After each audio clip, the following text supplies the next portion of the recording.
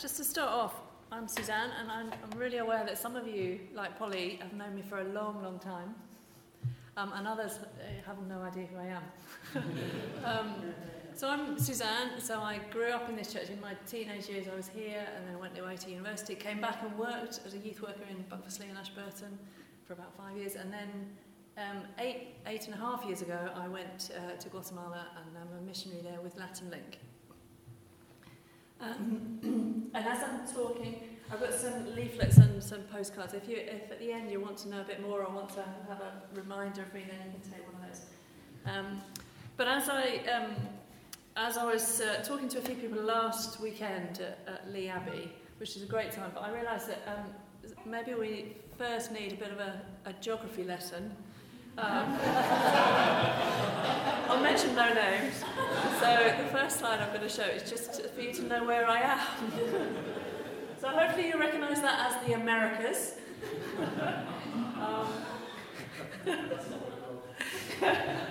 So that's the first lesson. And what we call South America is the big blob down here.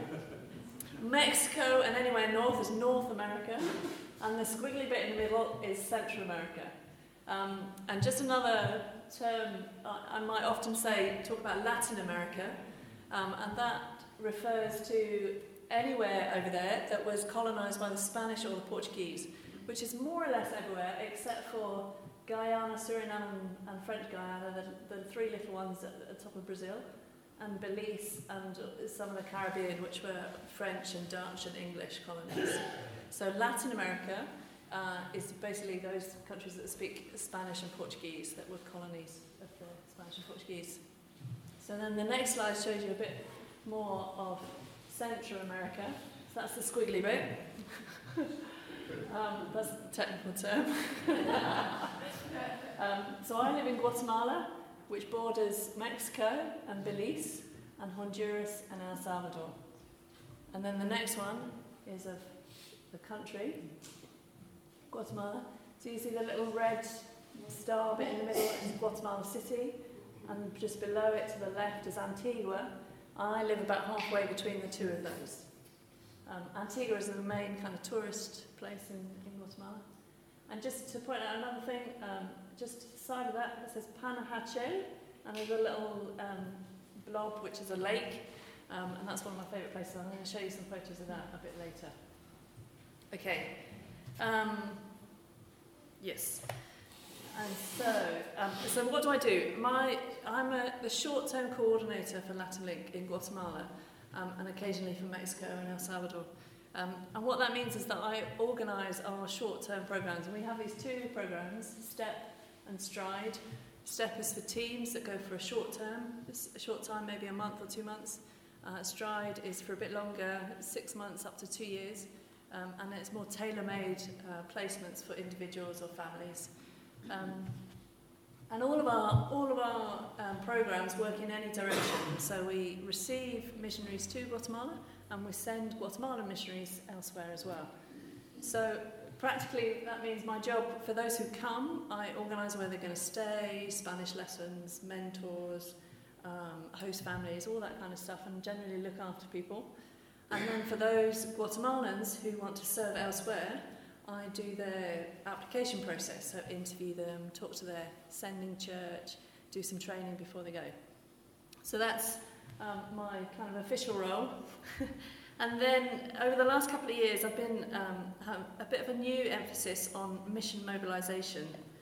And the word mobilisation, maybe we don't use it very often, and it comes from kind of military terminology, when somebody worked out that to get one soldier on the front line, you actually needed something like 9 other people in mobilising them to get them to that place. So that could be logistics and equipment and communications and finances and all sorts of other roles, but you needed something like 9 other people in order for one soldier to be on the front line. And so different people in mission theory have kind of related this to how we send out missionaries. So for a church to send a missionary, we need a certain amount of other people That might be people who are praying, who are giving financially, supporting, communicating, all sorts of other things, in order for that person to be in their placement, in serving in their work, in their serving country. And when those support roles aren't in place, or they aren't sustainable, then the mission fails.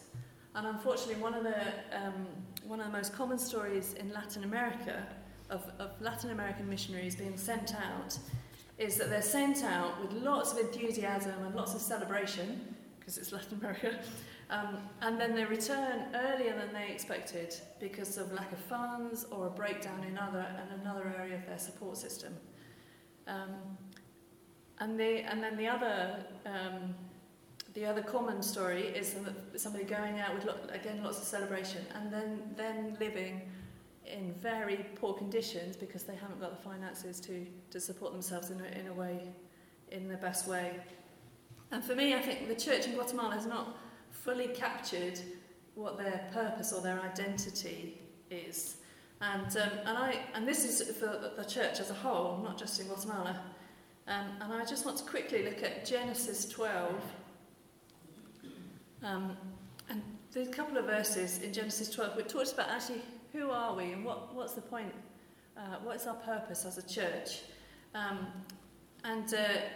You think about missions, and lots of people think missions in the Bible maybe started with Paul, but actually the theme of missions is right from the beginning, right from creation, where God is reaching out in relationship with humankind. And one of the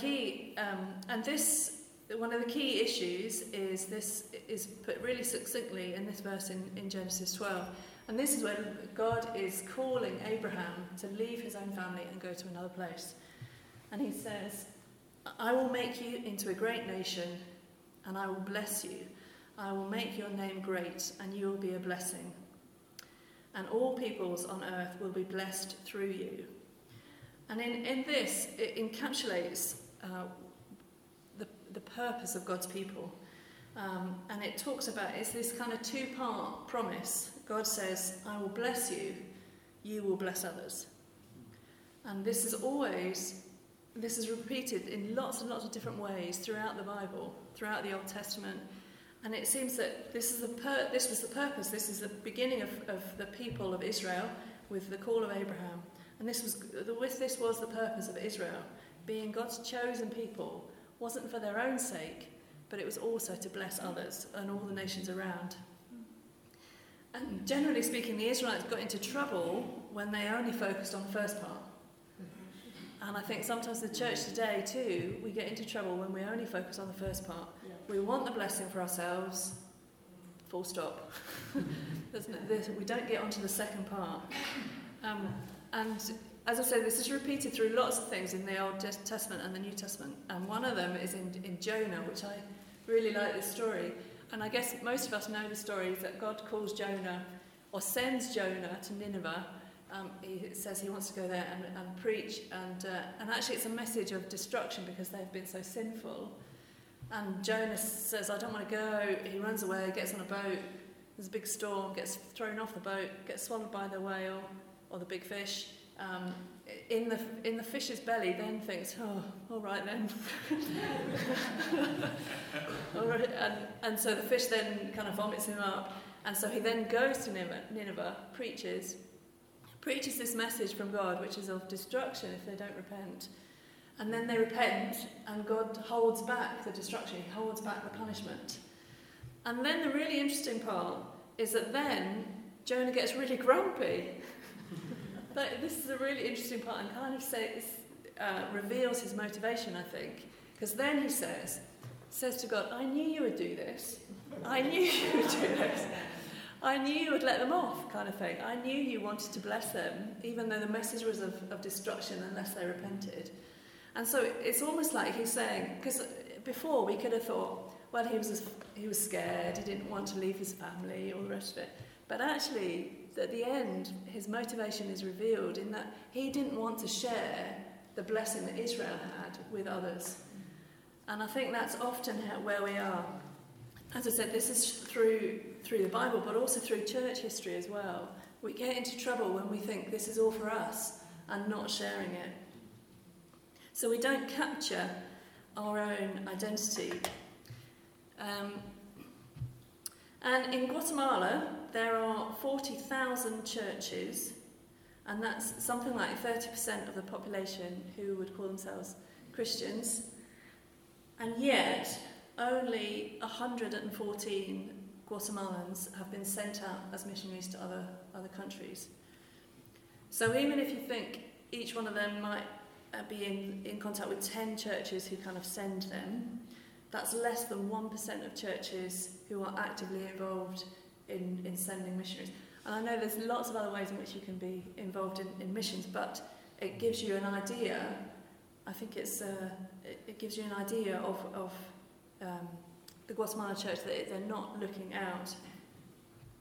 And I think, generally speaking, the church there has kind of limited their understanding of mission to be simply about evangelism, as opposed to an integrated understanding of social care and justice and how we relate to each other.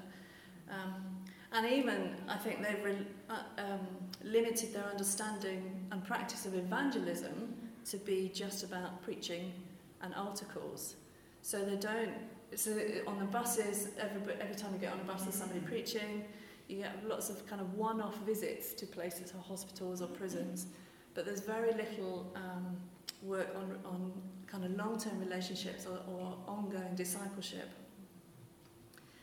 So I think Guatemalan churches have not captured their identity and their purpose. And as I said, there's only 114 Guatemalan missionaries who are sent out. And in my opinion, that's not because of a lack of finances. It's not because of lack of resources. There are half a dozen what we call mega churches with huge auditoriums, all paid for within the country. They're quite proud of that. And so it's not a question of resources. I think it's more a question of priorities and vision. But it also means that in my role, as I said, sending out Guatemalan missionaries and doing part of their training, is that I meet a lot of people who say to me, I feel that God has called me to missions in some way. But very rarely do their church understand what that means, or have shown any interest, or know anything about what they should do with that. So the church in general and a lot of church leaders don't really understand what missions is about, or how they could be involved. So that's the background context for when a year or two ago I kind of started focusing a bit more on mission mobilisation from Guatemala. So as I said, not necessarily just about recruitment, but about mobilising the church to be able to send and support missionaries in a sustainable way. And I really want to talk today about Habakkuk. Polly's already read some of that. But Habakkuk is a book of the Old Testament which I've been kind of living in for the last couple of years as I've been trying to focus on this mission mobilisation, although it perhaps doesn't immediately seem relevant.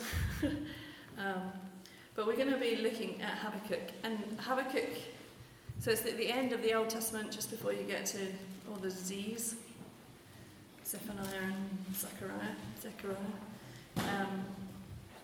And I'd encourage you to read it when you get home. It's only 3 chapters, but we're not going to read it all now. What we are going to do is read some key verses which kind of are a sort of framework of this conversation that Habakkuk has with God.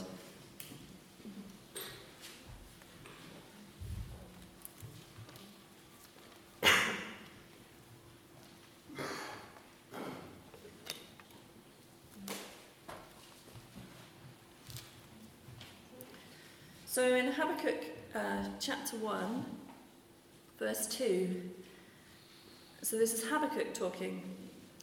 He says, "How long, O Lord, must I call for help, but you do not listen? Or cry out to you violence, but you do not save?" And then chapter 1, verse 5 is God's initial answer.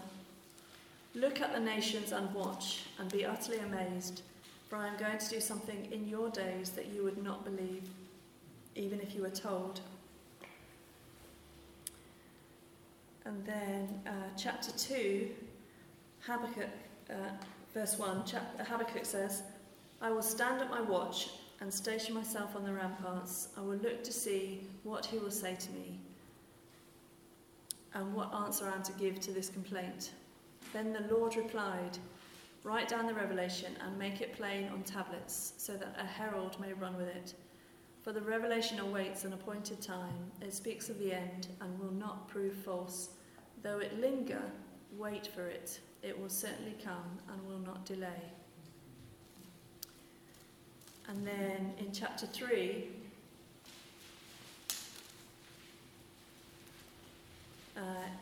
this is Habakkuk speaking again, verse 2. Lord, I have heard of your fame. I stand in awe of your deeds, O Lord. Renew them in our day. In our time, make them known. And then verse 17 and 18. Though the fig tree does not bud, and there are no grapes on the vine, though the olive crop fails, and the fields produce no food, though there are no sheep in the pen, and no cattle in the stalls, yet I will rejoice in the Lord. I will be joyful in God, my Saviour. So that kind of gives a framework of this conversation, and over the last year or so I've really felt like God is sort of applying that framework, although Habakkuk's situation is very, very different in a specific moment in history, but God was kind of applying that framework to what I was thinking about in terms of mission mobilisation. So I wonder whether perhaps there are others here as well who could relate to that. So at the beginning, where are we? At the beginning, so in chapter 1, verse 2, is Habakkuk calling for help. How long, O Lord, must I call for help, but you do not listen? Or cry out to you violence, but you do not save? Why do you make me look at injustice? Why do you tolerate wrong? Destruction and violence are before me. There is strife and conflict abounds. Therefore the law is paralysed and justice never prevails. The wicked hem in the righteous so that justice is perverted. And you can almost hear the frustration and kind of desperation in Habakkuk's voice. And it's not quite so much about, he does talk about the violence that is surrounding him, but his complaint is also that God appears not to care. It's this kind of apparent lack of interest. I must call for you for help, but you don't listen. Violence, but you don't save. And so his frustration and desperation in his voice is about God. It seems like God doesn't care, is not working, is not doing anything. And then God replies in verse 3, look at the nations and watch. And he's basically saying, pay attention, I'm going to do something. And the situation in which Habakkuk was living is that Israel was being oppressed and exploited by another kind of enemy nation, the Assyrians. So this is a context in which Habakkuk says, this is all this violence against us and you're not doing anything. And then God's answer says, look at the nations and watch and be utterly amazed. I'm going to do something in your days that you would not believe, even if you were told. And he then goes on to say, the very next verse, I am raising up the Babylonians, that ruthless and impetuous people, who sweep across the whole earth to seize dwelling places not their own. And he basically carries on saying that he's going to bring this another nation, Babylonian, to deal with the violence that they're in. And that's the rest of there's a chunk of God talking about that up to verse 11. And then from verse 12, Habakkuk cries out again, and this a bit more extended version, he cries out again, expressing a bit more of this terrible violence that they're in, but also saying that the Babylonians are just as bad. So he's kind of like asking, well, what are you doing? That will be another situation of the same thing. But having heard God's initial reply, which was, pay attention, I'm going to do something, he's able to kind of explain much more fully his complaint And he finishes up by saying, which is the verse I read, chapter 2, verse 1. So he repeats his complaint, but then says, I will stand at my watch and station myself on the ramparts. I will look to see what he will say to me. So although he's restating his complaint and asking God, what on earth is going on? What are you going to do? He then finishes up with this commitment to listen and a commitment to patience, to wait and see what God will do. Can we have a look at the slide with the photos on? I don't know if that's the one. This is Lake Atitlan, which I pointed out on the map. And the top one is from Panajachel, looking across. I think Susan and Morris have been there. And the volcano you see in the distance is San Pedro. And then the bottom photo is taken from San Pedro. And this is one of my favourite places. It's a bit like Totnes. There's quite a lot of hippies around and second-hand shops and all things like that. But it's also because I can swim. And this photo is taken from the roof of a hostel that I normally stay in. And what I often do is then get in the lake here, and this bit in the middle is a kind of a rocky outcrop. And I get in the lake here and swim along until you get to the end of the outcrop, and you kind of look around the corner and to see all the volcanoes here over on your right. And that's also where the sun rises. So when I'm on a good day, if I can get up early enough, I'll go in and have a swim. And then you can basically see the sun rising over those distant mountains. And this is the image that I have in my mind when I read this. I will stand at my watch and station myself on the ramparts. I will look to see what he will say to me. That idea of watching and looking out as you see the sun rising, or you see, I think I'm on the next photo, as you see these kind of layers of mountains there, and what's coming over those mountains. And in the morning, there's all sorts of mists in between the layers of mountains kind of rising. And this is the image I have when it says here, I will stand at my watch and station myself at the ramparts and look to see this idea of being out early, seeing the sunrise at dawn and being prepared for what's going to come. And last year we had, our Latin Link team had a prayer day, and we had a sort of 24/7 prayer day, and we had a room in my house, and we had all sorts of creative things.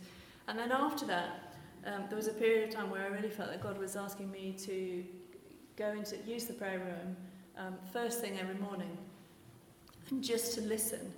And it wasn't, and it's actually, I didn't even take my Bible. It wasn't about quiet time or study.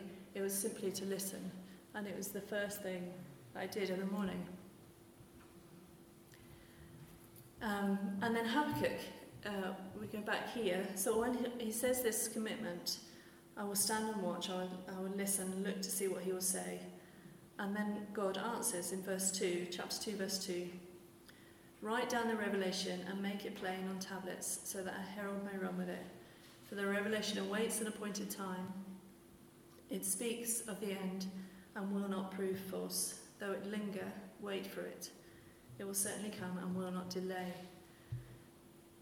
And I think when we're in a situation of waiting, when we have made this commitment to look and see and to watch the horizon, what God is doing, God brings revelation. But we also need to take notice. We need to take note, literally to take note, to write it down. And for me, it was probably about a term I spent, the first thing in the morning I spent in this prayer room. I ended up with a kind of vision statement for what I wanted to see happen for the Guatemalan church. And I then shared that with a prayer network that we have there. But it's interesting that once God has said this, he's basically saying, right, I've got your attention now. Now listen. And then the whole of the rest of chapter 2, God exposes sin and violence, not only of these invading nations, but also within Israel. That Israel has committed against others.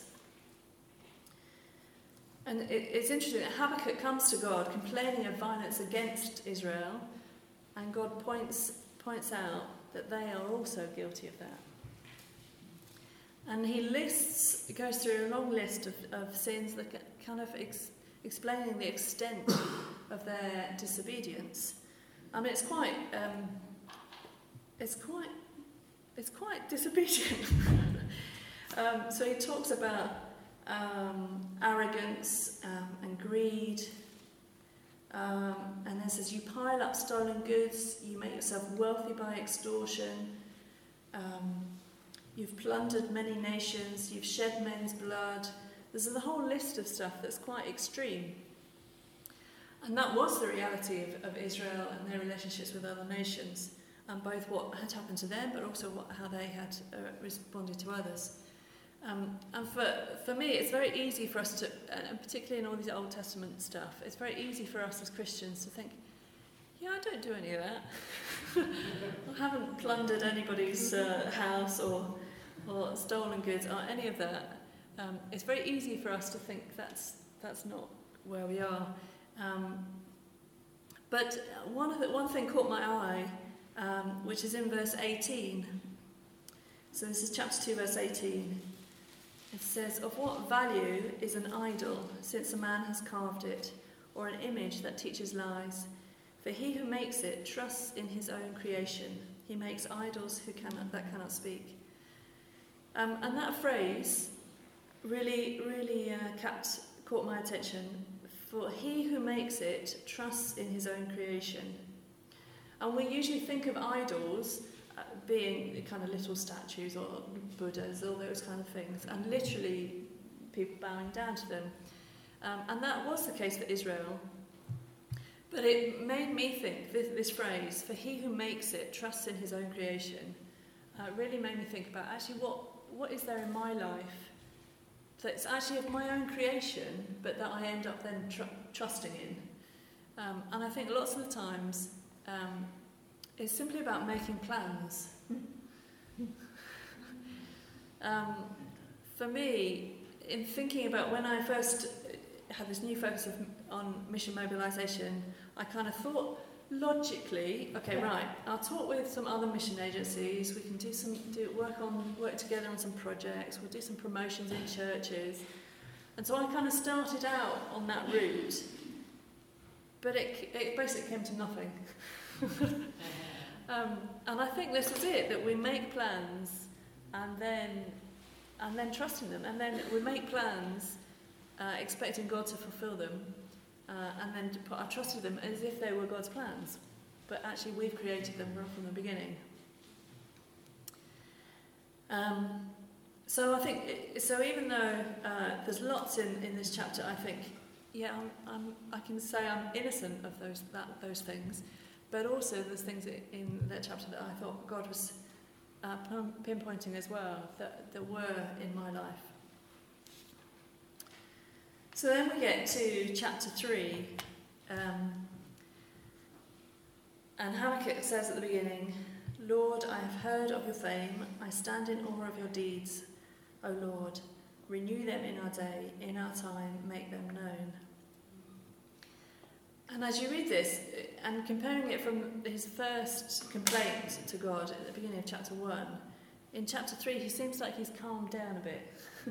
It seemed like he's kind of lost the panic in his voice. And he spends most of this chapter, he starts off, I've heard of your fame. And he spends the rest of the chapter talking about that fame, recognising God's power, remembering mighty deeds, and basically praising God and exalting him. But actually he's still asking God to act, he's still asking God to do something, the same as he was in chapter 1. But somehow along the way his attitude has changed. So then in verse 16, I'll just read a bit of that, and then 17 and 18. In the middle it says, yet I will wait patiently. And he's saying, God has said, I'm going to do something. I'm going to bring up this other nation and sort out all the oppression that you're feeling. And Habakkuk says, I will wait patiently for that day.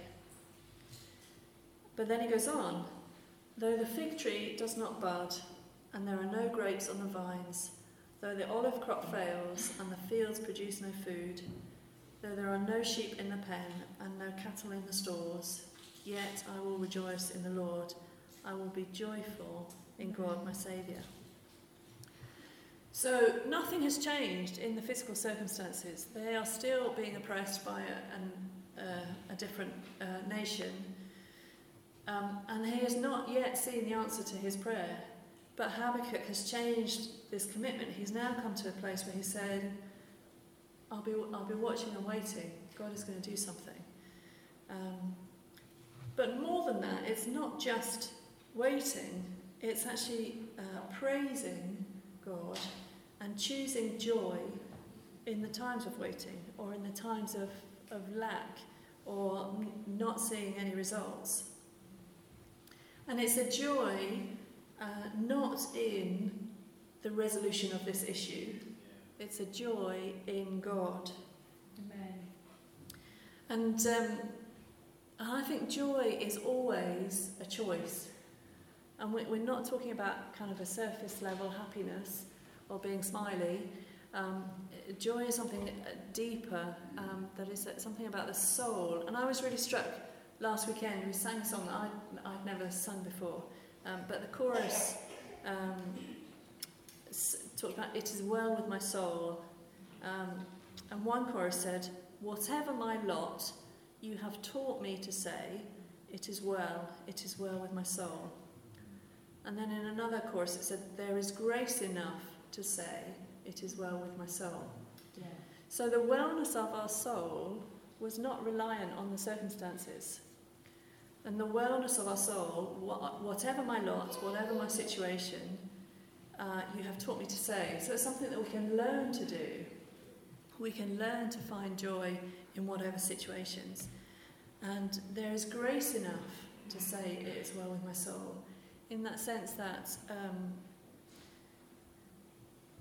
the wellness or the joy in my soul is not about my circumstances, but it's only reliant on the grace of God. And that's where I am at the moment, really. There are no results in terms of the mission mobilisation that I'm trying to start in Guatemala. There are no results. There's no fruit. There's a few encouraging conversations, but definitely no results. And I could probably say, since beginning to focus on this, probably about a year and a half ago, I haven't really achieved anything. And that's probably not what a missionary is supposed to say to the sending church.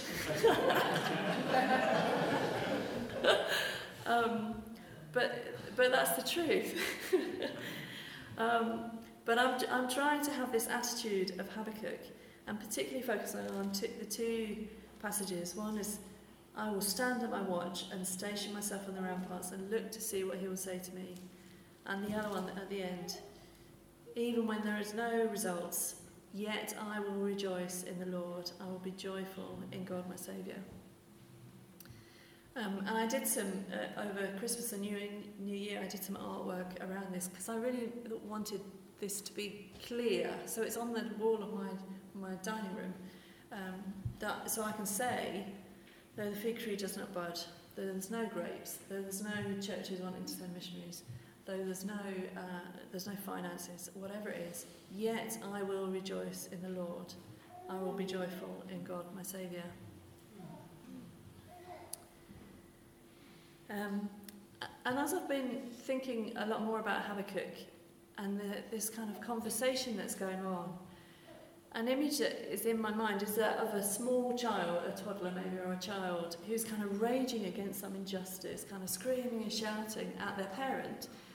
And this kind of shouting, you don't even care, this has happened, that kind of just desperation. And then the father is, when we see, I'm going to say what parents on good days, where the parent can then embrace the child, even though he's still kind of fighting. But it then says, listen, I'm going to do something. But it might not be what you expect. But just the physicalness of that embrace opens a space for a real conversation. When the child is able to really explain, and perhaps only at that moment really understand themselves how they're hurting or what injustice they're angry at. But God is also able to highlight maybe there's been injustices or hurts that the child has inflicted on others as well. But all of this happens within the context of an embrace, where God, the Father, calms the child in order to give space for that conversation to happen. But it ends up with this, the promise of action from God, but also the promise of joy from the child as well. I'll trust you. There's a commitment to wait. And actually, I discovered that Habakkuk, the name Habakkuk, means the embraced one. And I think this, in so much of what we do, and sometimes when we're in situations or when we see the world news, there is so much injustice, and we kind of want to rage against that. And certainly when those of us who are kind of involved in our life or in our work some way in fighting injustice or in facing difficult situations, sometimes it can feel a very long wait before God does anything. And it might feel like God isn't listening, that he doesn't quite care. But actually, God is wanting to say, look, I'm going to do something. He's wanting to hold you and embrace you, and in that way, open a space for conversation. For Habakkuk, at the end of the 3 chapters, his situation had not changed at all, but his focus had. Yeah. He was calm, and he could probably say, "It is well with my soul." So what might this mean for me and you? As I've kind of talked about this framework of this conversation, maybe you can identify with a particular stage of that conversation between God and Habakkuk. Perhaps there's some injustice or trauma that you're living in the middle of, and you're raging against God for an answer. Or perhaps you're waiting for God's response. But I want us to think, just to let God calm us, to let him embrace us in the midst of all our frustrations, and so that you can have that real conversation, get to a place of identifying the deep hurts, but also allowing God to highlight stuff in our lives as well that isn't right, so that we can get to the stage of being able to say, "Yet I will rejoice in the Lord." And whatever the phrases beforehand, these are all very agricultural in Habakkuk 3 verse 17. When these things don't grow, when there's no fruit, yet I will praise the Lord, I will rejoice. And those phrases might be different for us, though there are no resources for mission, though my job isn't what I really want it to be, though my family is in a bit of a mess, even then, yet I will rejoice in the Lord. So I want us to be able to have that time to let God calm us, so that we can get to a stage where we can say, "It is well with my soul," in spite of the circumstances. But I'm also aware that maybe for some of us, we might be able to say, "Well, it's quite well with my circumstances, but my soul I'm not so sure about." And equally, God wants to embrace and touch us at the deepest parts. He wants to be able to open that conversation about what is going on with you at the soul level, at the depths of your heart, and wants to calm you. So I'm going to finish here. I think we're going to sing maybe. But I just want to encourage you to spend time thinking about expressing your frustration with God maybe, but letting him embrace you, letting him calm you so that you could affirm as well that it is well with my soul.